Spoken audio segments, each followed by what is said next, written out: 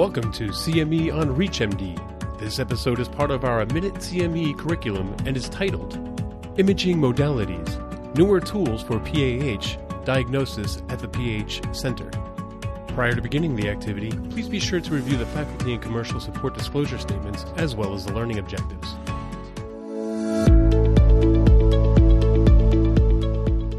Imaging modalities, newer tools for PAH diagnosis at the PAH Center. Let's talk about a patient who underwent the initial screening at the family physician or their primary care healthcare provider with a high index of suspicion for pulmonary hypertension. There are several new diagnostic modalities that may be available at a PAH center that we can review. So we all use a VQ scan to rule out or suspect pulmonary hypertension secondary to chronic thromboembolism. But there is a VQ single photon emission or SPECT that shows a pulmonary perfusion, that measures pulmonary perfusion. There's also dual energy CT or DECT for pulmonary perfusion. Another way to assess lung perfusion is with a three-dimensional dynamic contrast enhanced magnetic resonance. So we know that the typical MRI doesn't pick up lung abnormalities very well, but this modality that is focused on measuring the lung perfusion has been developed and may be very useful in the future. Now, for ventilation, there's a functional magnetic resonance image, and it can complement the ventilation part of a VQ scan information.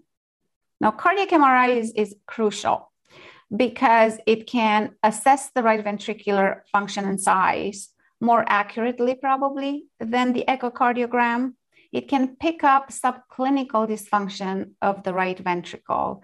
It can do parametric mapping. It can measure right ventricular strain, which is one of the novel parameters that have been developed for pulmonary hypertension. And it can do pulmonary artery four-dimensional flow imaging.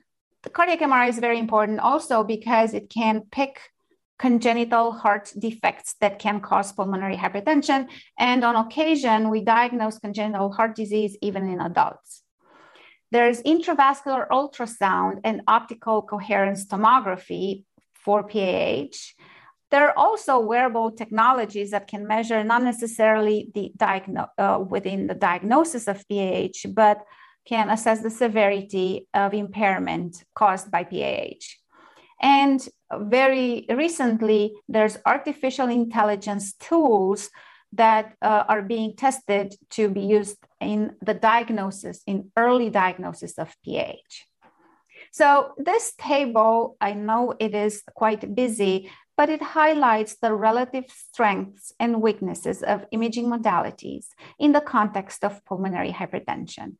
And if we look at chest radiography and VQ scan, which are the more commonly used tools and are available everywhere, then we can look at the characteristics of SPECT VQ, single energy CT angiography, dual energy CT angiography, as well as MRI.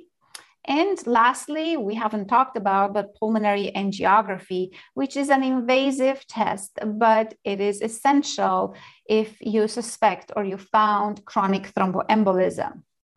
So it's a very important tool, and that should be done at the PAH center for sure, because you require an invasive radiologist or cardiologist with a trained eye.